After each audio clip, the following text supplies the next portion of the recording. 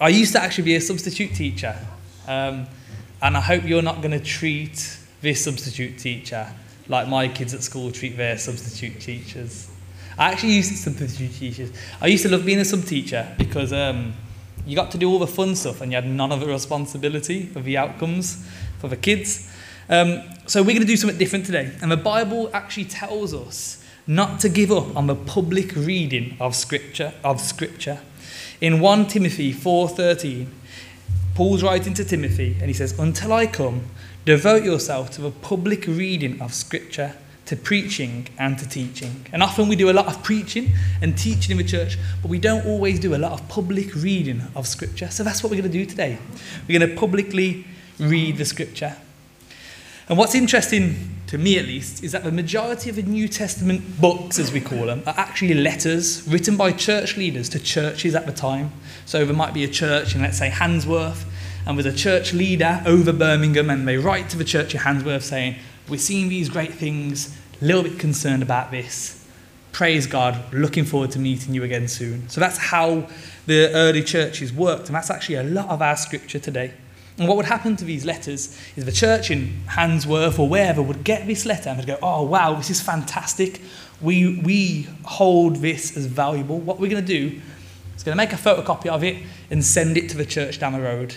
And what would happen then is the church down the road would get the letter, they go, "Oh, wow, we've got a letter." It was originally to the Handsworth church, but it's, it kind of applies to us as well. And they'd read out the letter in the public congregation. And that's what we're going to do today. We're going to read out a letter of the Bible. And we meet today on a Sunday as opposed to a Saturday because that was an early church tradition passed on to us. And this also is an early church tradition of reading out the letters addressed to the church together. One that perhaps has been a little bit forgotten. And if this goes awful and you're all sleeping towards the end of the letter, we know why. Okay. So we're going to be looking at 2 Peter today. So if you've got a Bible, please get it out. I've even got some prepared here. One I made earlier. Blue Peter style. So if you got a Bible on your phone, if you want to come up and if you come and get one, I'm not going to think you're a heathen because you forgot your Bible. It's okay. Maybe you can share one. We're going to be looking at 2 Peter. And what we're going to do is we're going to read it through once. We're going to explore the context and we're going to read it through again. And the reason why we're picking 2 Peter is because it's short. I said to myself, it would be good to do a book which is 10 minutes long, and there's only one Bible book that takes you 10 minutes exactly to read, and that's 2 Peter. But yeah, our niece actually, little Esme, she's learning to read at the moment, and I was reading with her the other day, and I can see that though she can read the words, she'll read them all correctly in the sentence, and she'll completely forget what the sentence is about. Now, I think I can do that as well. I can read the verses and I can forget what the chapter was about. I can read the sentence, but I forget actually what's the paragraph communicating. We can know the memory verse, but forget what the scripture is teaching. So as we read, my encouragement to you is to open your hearts to the Lord, to ask to hear from him. He may highlight a certain verse, a word, a sentence, an idea, a theme, a paragraph. I'm going to encourage you to let the Holy Spirit speak to you because God's word is inexhaustible. Are we ready? Yes. I'm not going to pick on people to read out because... Yeah, okay. If you want to read out. But I'm going to read it out, reading from the NIV because it's one of the most readable versions. If you want to follow along, that's great. It's on the board. Does it need to be bigger? Hands up for bigger. Okay. We're going to have it. Gigantic size. Oh no, it doesn't go any bigger. You need to sit closer. Okay. Let's go for it. So, 3 chapters, by the way. I'm going to prepare you. 3 chapters, 10 minutes to read. This is a book, Simon Peter, writing to the churches in Asia, 1 Peter 2, second book that he wrote. Simon Peter, a servant and apostle of Jesus Christ, to those who through the righteousness of our God and Saviour Jesus Christ have received a faith as precious as ours. Grace and peace be yours in abundance through the knowledge of God and our and of Jesus our Lord. You're going to hear how bad I am at reading now. His divine power has given us everything we need for a godly life through our knowledge of him who called us by his own glory and goodness. Through these he has given us his very great and precious promises, so that through them you may participate in the divine nature, having escaped the corruption in the world caused by evil desires. For this reason, make every effort to add to your faith goodness, and to goodness knowledge, and to knowledge self-control, and to self-control perseverance, and to perseverance godliness, and to godliness mutual affection, and to mutual affection love. For if you possess these qualities in increasing measure, they will keep you from being ineffective and unproductive in your knowledge of our Lord Jesus Christ. Well, whoever does not have them is nearsighted and blind, forgetting that they have been cleansed from their past sins.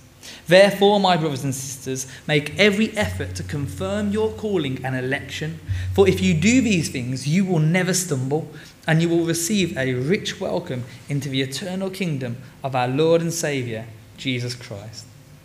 So I will always remind you of these things, even though you know them and are firmly established in the truth you now have.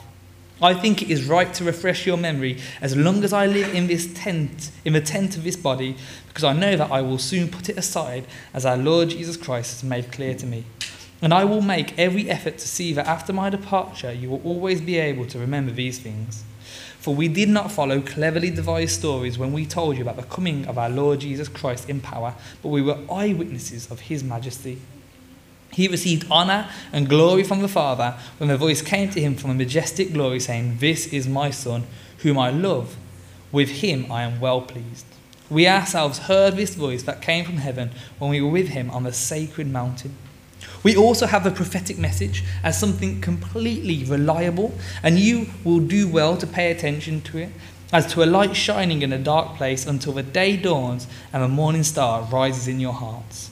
Above all, you must understand that no prophecy of Scripture came about by the prophet's own interpretation of things. For prophecy never had its origin in the human will, but prophets, though human, spoke from God as they were carried along by the Holy Spirit. But there were also false prophets among the people, just as there will be false teachers among you. They will secretly introduce destructive heresies, even denying the sovereign Lord who bought them, bringing swift destruction on themselves. Many will follow their depraved conduct and will bring the way of truth into disrepute. In their greed, these teachers will exploit you with fabricated stories. Their condemnation has long been hanging over them, and their destruction has not been sleeping. For if God did not spare angels when they sinned, but sent them to hell, putting them in chains of darkness to be held for judgment, if he did not spare the ancient world when he brought the flood on its ungodly people, but protected Noah, a preacher of righteousness, and 7 others, if he condemned the cities of Sodom and Gomorrah by burning them to ashes and made them an example of what is going to happen to the ungodly, and if he rescued Lot, a righteous man who was distressed by the depraved conduct of the lawless, for that righteous man living among them day after day was tormented in his righteous soul by the lawless deeds he saw and heard. If this is so, then the Lord knows how to rescue the godly from trials and to hold the unrighteous for punishment on the day of judgment. This is especially true of those who follow the corrupt desire of the flesh and despise authority. Bold and arrogant, they are not afraid to heap abuse on celestial beings, yet even angels, although they are stronger and more powerful, do not heap abuse on such beings when bringing judgment on them from the Lord. But these people blaspheme in matters they do not understand. They are like unreasoning animals, creatures of instinct, born only to be caught and destroyed, and like animals, they too will perish. They will be paid back with harm for the harm they have done. Their idea of pleasure is to carouse, wow, what a word, carouse in broad daylight. They are blots and blemishes, reveling in their pleasures whilst they feast with you. With eyes full of adultery, they never stop sinning. They seduce the unstable. They are experts in greed, an accursed brood. They have left the straight way and wandered off to follow the way of Balaam, son of Bezer. But he was rebuked for his wrongdoing by a donkey, an animal without speech, who spoke with a human voice and was restrained by a prophet's madness. These people are springs without water and mists driven by a storm. Blackest darkness is reserved for them, for they mouth empty, boastful words, and by appealing to the lustful desires of the flesh, they entice people who are just escaping from those who live in error. They promise them freedom, while they themselves are slaves of depravity, for people are slaves to whatever has mastered them. If they have escaped the corruption of the world by knowing our Lord and Saviour Jesus Christ, and again entangled in it, and are overcome, they are worse off at the end than they were at the beginning. It would have been better for them not to have known the way of righteousness than to have known it and then turn their backs on the sacred command that was passed on to them. Of them the proverbs are true. A dog returns to its vomit, and a sow that has washed returns to her wallowing in the mud. I'm going to pause right now and say the teacher in me really wants to expand on all these ideas, but we're going to continue. Dear friends, this is now my second letter to you. I have written both of them as reminders to stimulate you to wholesome thinking. I want you to recall the words spoken in the past by the holy prophets and the command given by our Lord and Saviour through your apostles. Above all, you must understand that in the last days scoffers will come, scoffing and following their own evil desires. They will say, "Where is this coming he promised? Ever since our ancestors died, everything goes on as it has since the beginning of creation." But they deliberately forget that long ago, by God's word, the heavens came into being and the earth was formed out of water and by water. By these waters also the world of that time was deluged and destroyed. By that same word, the present heavens and earth are reserved for fire, being kept for the day of judgment and destruction of the ungodly. But do not forget this one thing, dear friends. With the Lord, a day is like 1,000 years, and 1,000 years are like a day. The Lord is not slow in keeping his promise, as some understand slowness. Instead, he is patient with you, not wanting anyone to perish, but everyone to come to repentance. But the day of the Lord will come like a thief. The heavens will disappear with a roar, the elements will be destroyed by fire, and the earth and everything done in it will be laid bare. Since everything will be destroyed in this way, what kind of people ought you to be? You ought to live holy and godly lives as you look forward to the day of God and speed its coming. That day will bring about the destruction of the heavens by fire, and the elements will melt in the heat. But in keeping with his promise, we are looking forward to a new heaven and a new earth where righteousness dwells. So then, dear friends, since you are looking forward to this, make every effort to be found spotless, blameless, and at peace with him. Bear in mind that our Lord's patience means salvation, just as our dear brother Paul also wrote you. I always feel like there should be a wrote to you, but it is grammatically correct. Wrote you with a wisdom that God gave him. He writes the same way in all his letters, speaking in them of these matters. His letters contain some things that are hard to understand, which ignorant and unstable people to their own destruction. Therefore, dear friends, since you have been forewarned, be on your guard so that you may not be carried away by the error of the lawless and fall from your secure position. But grow in the grace and knowledge of our Lord and Saviour, Jesus Christ. To him be the glory, both now and forever. Amen. Amen. Amen. Still got 35 minutes. No, I won't keep you that long. At this point, I'd like to ask questions, but I'm going to resist it. So this letter was written by Peter. He was in Rome under arrest, and he knew he was dying soon. He knew the Lord had said to him, it's going to be your time soon. And this was Peter the disciple, the one who'd seen Jesus live and die and resurrect. He'd eaten with him. He'd lived with him. And Peter's right into the churches in the Asia Minor, so kind of the Turkey area, to deal with the issues that the churches were struggling with today. It may not be what we're struggling with today. The letter from Peter or from the Holy Spirit might be a different letter today. Natalie's telling me to stop moving because it could make a beat there. So we'd heard reports of false teachers in the churches, and their ungodly lives were poisoning what the churches were supposed to be. And he affirms in the letter the power of Scripture, the power of the prophets, and sticking true to what God has said, and how that will result in godly growth. And in this letter, perhaps you can see something of the global church. I don't know if you've looked to different, let's say, parts of a church and found some really distorted false teaching which encourages the lusts of the flesh.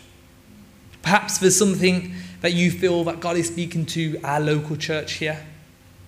Perhaps your own walk with God. What we're going to do now is we're going to watch a video. Nice break for you from my voice. And this video is by some guys called The Bible Project. Ever heard of them? Hands up if you've heard of The Bible Project. Well, it's going to be all of you by the end of today. Yes, yes, and yes. The Bible Project, I love their work. I really do. They're based in the US. I was going to tell you which part of the US, but I'm not going to get that wrong. And they create incredibly... Liam loves The Bible Project, and I don't blame him. They've got some really good videos, and this guy, or these two guys, actually are going to explain a bit about the context of 2 Peter, and he's actually going to break it down in terms of its structure. So let's...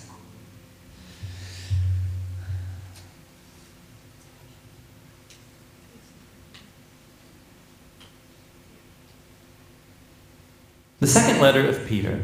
It's addressed to the same network of churches as Peter's first letter, and is likely written from the same location in Rome. Peter's become aware of the fact that he's going to die soon, and the evidence that we have from early tradition was that Peter was executed by the Roman authorities during the reign of Emperor Nero. And so this letter acts as Peter's farewell speech. He begins by offering a final challenge that Jesus' followers must be people who never stop growing. And then this is followed by 2 final warnings about a growing number of corrupt teachers who are leading Christians in these church communities astray.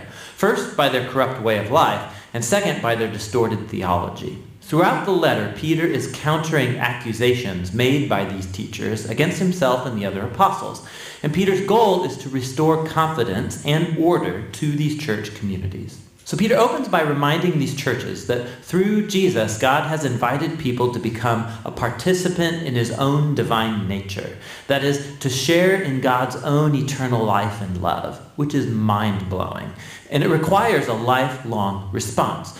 To receive this gift means a commitment to developing the same character traits that mark God's own divine nature. Peter lists here 7 traits to strive for.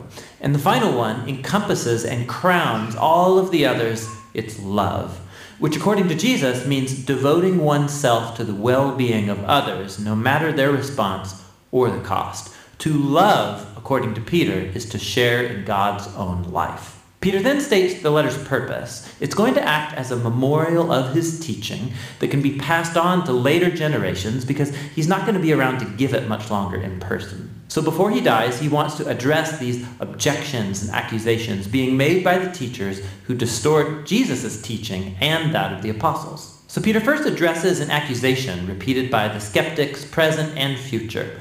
Namely, that he and the apostles just made up all of this stuff about Jesus being risen from the dead and king of the world. Jesus isn't really going to come back one day. So Peter offers his eyewitness testimony of the powerful moment of Jesus' transformation on the mountain. Remember the story in Mark chapter 9.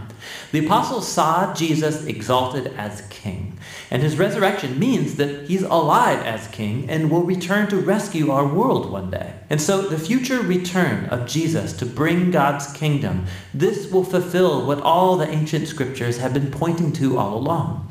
The words of the Old Testament prophets, they're not fabricated fantasies. Rather, through these human words of scripture and through the human Jesus, God himself has spoken to us. Peter then moves on to address the threats raised by corrupt leaders in the church, and he focuses on more objections that they raise. So first, these teachers deny the idea of a final reckoning when God's going to hold all people accountable for their choices. And this denial is what conveniently allows the teachers to ignore Jesus' teaching about money and sex, because they're making tons of profit by teaching in the churches, not to mention the fact that they're sleeping around. But Peter reminds the readers that God can and will meet rebellion with his justice. He recalls 3 ancient examples when God did this. He first mentions the story about the sons of God in Genesis 6, as it was interpreted in a popular Jewish work of the time called First Enoch. First Enoch says the sons of God are rebellious angels who crossed the line and slept with women, earning God's judgment. Peter then brings up the story of the ancient flood and then the story of Sodom and Gomorrah. In each case, there was a rebellion that led to divine judgment. But, Peter says, God was always faithful to deliver his people, and he uses the story of Lot to provide an example. Peter then connects these ancient stories to the teacher's corrupt way of life. They too are after money and sex, they despise God's authority, and they lead other people to think that God doesn't care about moral decisions. He says they teach a message of Christian freedom and use it as a license to do whatever they want. And this is why Peter's going to bring up Paul's letters later on in chapter 3.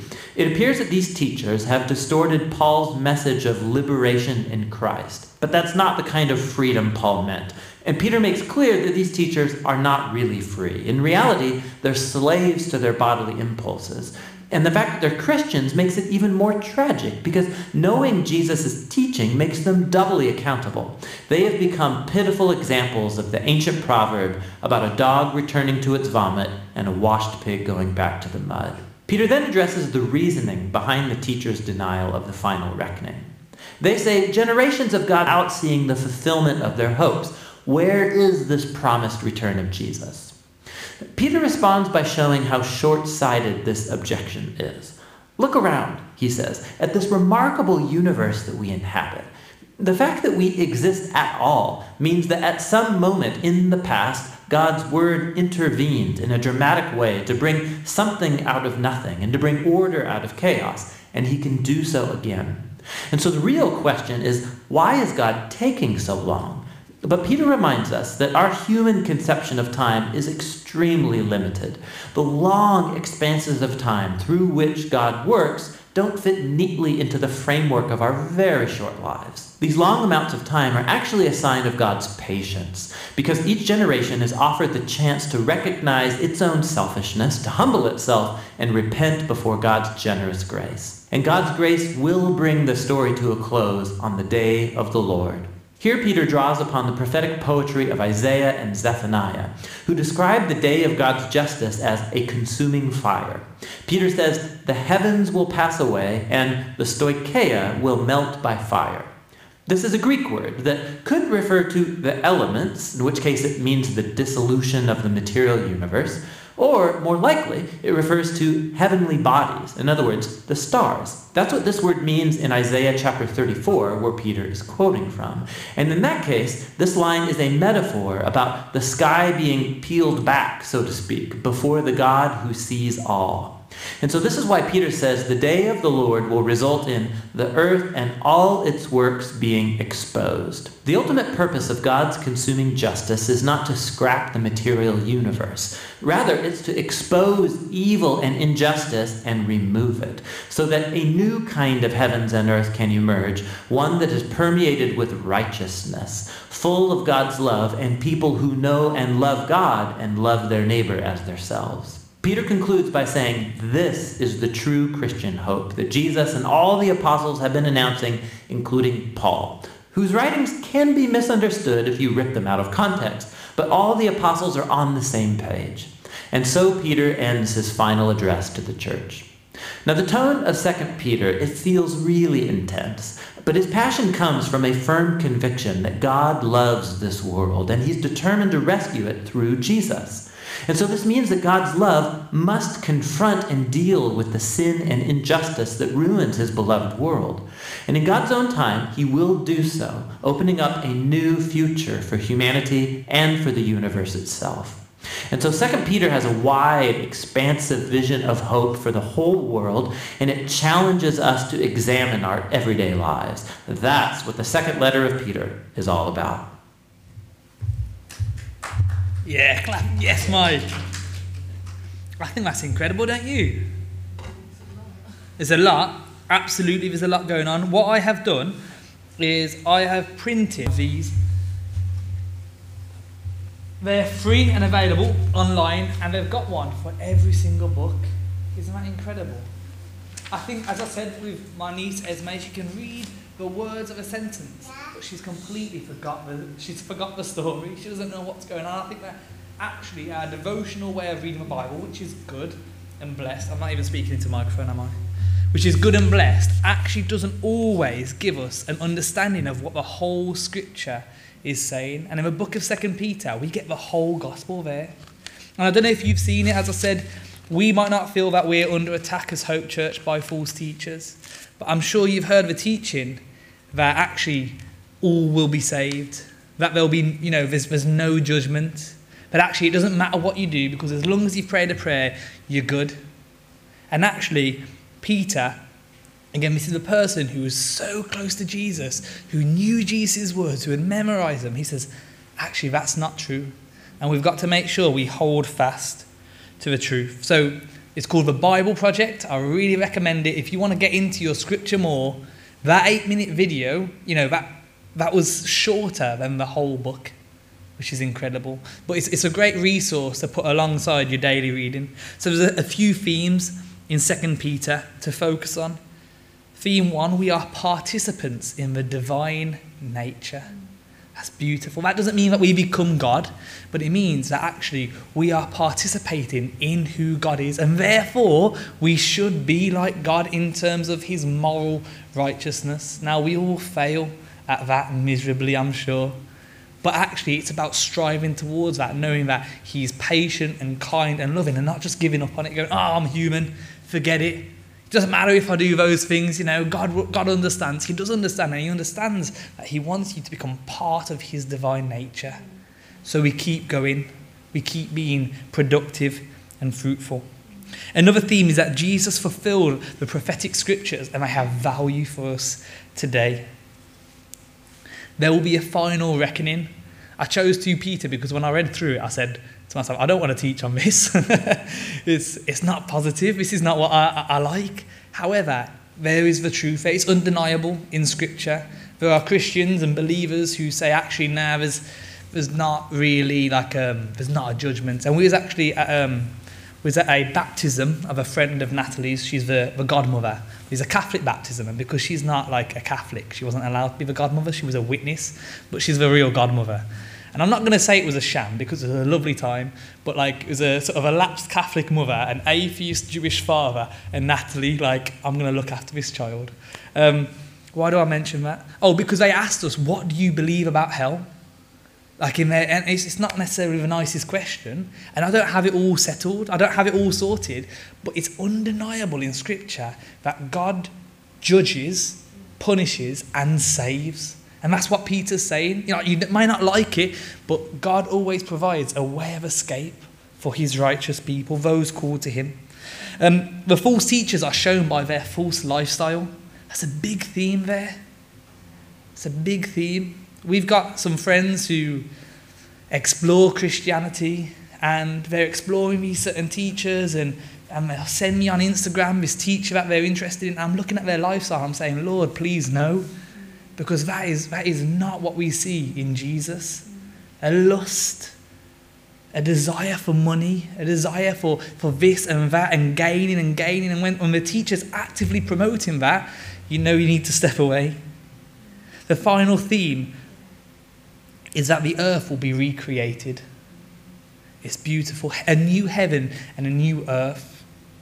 The old will be torn away so that the reality behind it is exposed, and that there will be a new heaven and new earth. Do you feel suitably prepped now to reread 2 Peter and pick up those themes? Go on, Natalie, what you got to say? Put it on the audio, if I want to. Who would like to hear the audio? If you want, so that you don't hear my voice. Let's listen to it. It might be awkward and wooden. Simon Peter. Yeah, that's not going to work, is it? Okay, I'm going to read it through. Unless we've got a volunteer. No. Okay. 2 Peter 1, please feel free to find it if you like. Actually, I'm going to put these down here. If you want one of these sheets, please feel free to come up and get it, okay? So you can follow it through.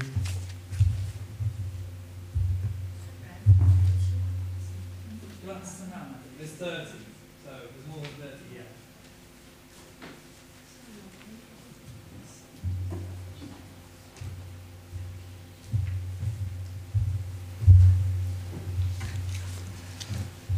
trying to treat this like I would one of my lessons, and usually I don't get a second of silence. Like, this is different for me.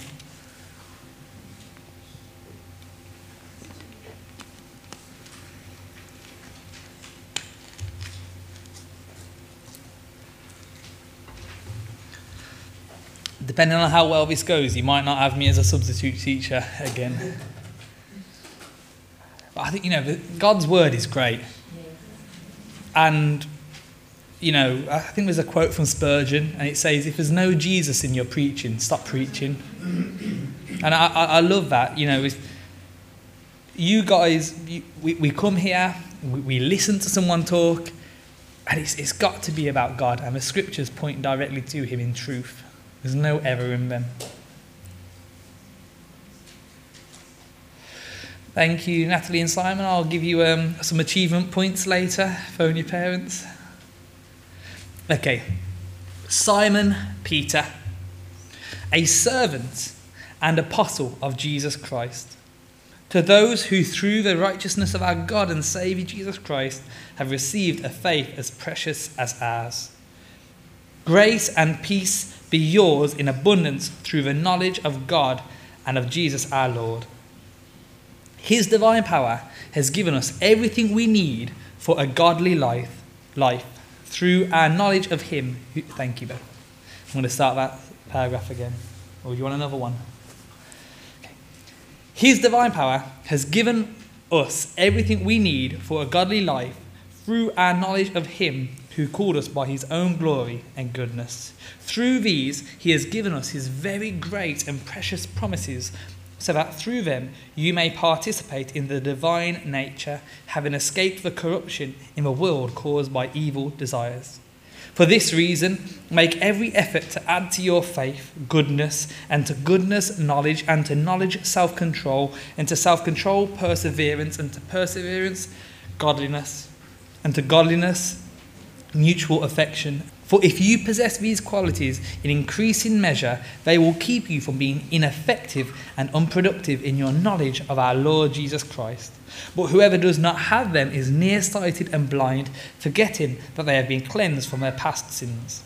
Therefore, my brothers and sisters, make every effort to confirm your calling and election, for if you do these things, you will never stumble, and you will receive a rich welcome into the eternal kingdom of our Lord and Saviour, Jesus Christ. So I will always remind you of these things, even though you know them and are firmly established in the truth you now have. I think it is right to refresh your memory as long as I live in the tent of this body, because I know that I will soon put it aside, as our Lord Jesus Christ has made clear to me. And I'll make every effort to see that after my departure, you will always be able to remember these things. For we did not follow cleverly devised stories when we told you about the coming of our Lord Jesus Christ in power, but we were eyewitnesses of his majesty. He received honour and glory from God the Father when the voice came to him from a majestic glory, saying, "This is my Son, whom I love. With him I am well pleased." We ourselves heard this voice that came from heaven when we were with him on the sacred mountain.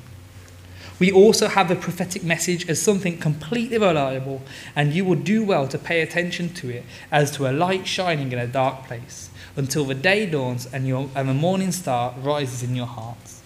Above all, you must understand that no prophecy of Scripture came about by the prophet's own interpretation of things. For prophecy never had its origin in the human will, but prophets, though human, spoke from God as they were carried along by the Holy Spirit. But there were also false prophets among the people, just as there will be false teachers among you. They will secretly introduce destructive heresies, even denying the sovereign Lord who bought them, bringing swift destruction on themselves. Many will follow their depraved conduct and will bring the way of truth into disrepute. In their greed, these teachers will exploit you with fabricated stories. Their condemnation has been long hanging over them, and their destruction has not been sleeping. For if God did not spare angels when they sinned, but sent them to hell, putting them in chains of darkness to be held for judgment, if he did not spare the ancient world when he brought the flood on its ungodly people, but protected Noah, a preacher of righteousness, and 7 others, if he condemned the cities of Sodom and Gomorrah by burning them to ashes, and made them an example of what is going to happen to the ungodly, and if he rescued Lot, a righteous man who was distressed by the depraved conduct of the lawless, for that righteous man living among them day after day was tormented in his righteous soul by the lawless deeds he saw and heard. If this is so, then the Lord knows how to rescue the godly from trials and to hold the unrighteous for punishment on the day of judgment. This is especially true of those who follow the corrupt desire of the flesh and despise authority. Bold and arrogant, they are not afraid to heap abuse on celestial beings, yet even angels, although they are stronger and more powerful, do not heap abuse on such beings when bringing judgment on them from the Lord. But these people blaspheme in matters they do not understand. They are like unreasoning animals, creatures of instinct, born only to be caught and destroyed, and like animals they too will perish. They will be paid back with harm for the harm they have done. Their idea of pleasure is to carouse in broad daylight. They are blots and blemishes, revelling in their pleasures while they feast with you. With eyes full of adultery, they never stop sinning. They seduce the unstable. They are experts in greed. They have left the straight way and wandered off to follow the way of Balaam, son of Bezer, who loved the wages of wickedness. But he was rebuked for his wrongdoing by a donkey, an animal without speech, who spoke with a human voice and restrained the prophet's madness. These people are springs without water and mists driven by a storm. Blackest darkness is reserved for them, for they mouth empty, boastful words, and by appealing to the lustful desires of the flesh, they entice people who are just escaping from those who live in error. They promise them freedom, while they themselves are slaves of depravity, for people are slaves to whatever has mastered them. If they have escaped the corruption of the world by knowing our Lord and Saviour Jesus Christ and are again entangled in it and are overcome, they are worse off at the end than they were at the beginning. It would have been better for them to not have known the way of righteousness than to have known it and turned their backs on the sacred command that was passed on to them. Of them the proverbs are true. A dog returns to its vomit, and a sow or a pig that is washed returns to her wallowing in the mud. Dear friends, this is now my second letter to you. I have written both of them as reminders to stimulate you to wholesome thinking. I want you to recall the words spoken in the past by the holy prophets and the command given by our Lord and Saviour through your apostles.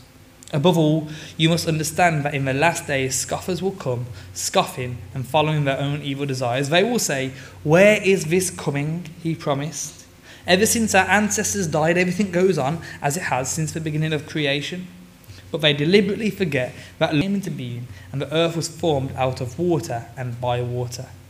By these waters also the world of that time was deluged and destroyed. By the same word, the present heavens and earth are reserved for fire, being kept for the day of judgment and destruction of the ungodly. But do not forget this one thing, dear friends.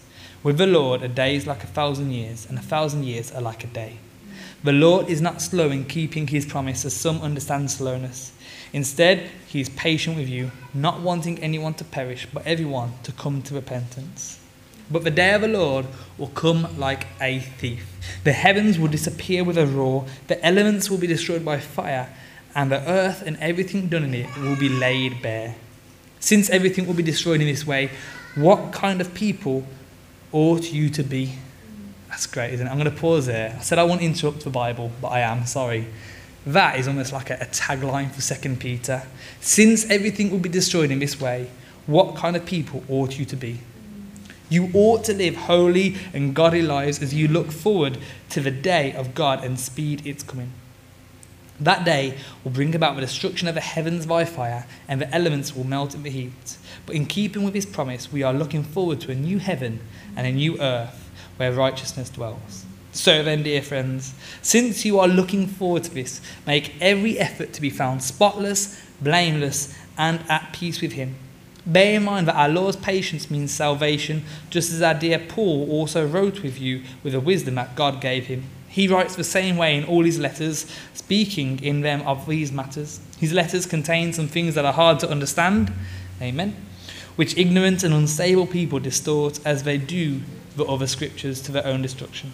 Therefore, dear friends, since you've been forewarned, be on your guard so that you may not be carried away with the error of the lawless and fall from your secure position, but grow in the grace and knowledge of our Lord and Saviour, Jesus Christ. To him be glory both now and forever. Amen. Amen. So I'm not going to say much more. But again, the key themes, please feel free to, take that home with you. My encouragement now would be in your own time, in your devotional time, reread 2 Peter and say, Lord, is there something here that you have for me? Is there something that you're telling me, something that you want to stir me on? And the purpose of all this is that we may not be fruitless, that we may continue producing fruit in our Lord Jesus Christ.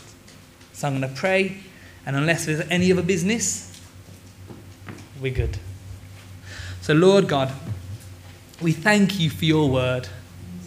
We pray that you would implant your word in our heart, Lord. And as a church, as Hope Church today, we hear your word. We hear the letter written by Peter to the churches, Lord.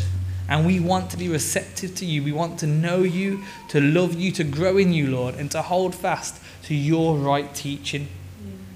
Help us to shun lies, wickedness, and know, Lord, that you will return, that we are your children, and that you have kept us, Lord, and we are participants in your divine nature. Give us the strength, Lord, to live like that, knowing that you always provide a means of escape for your saints. Amen. Amen.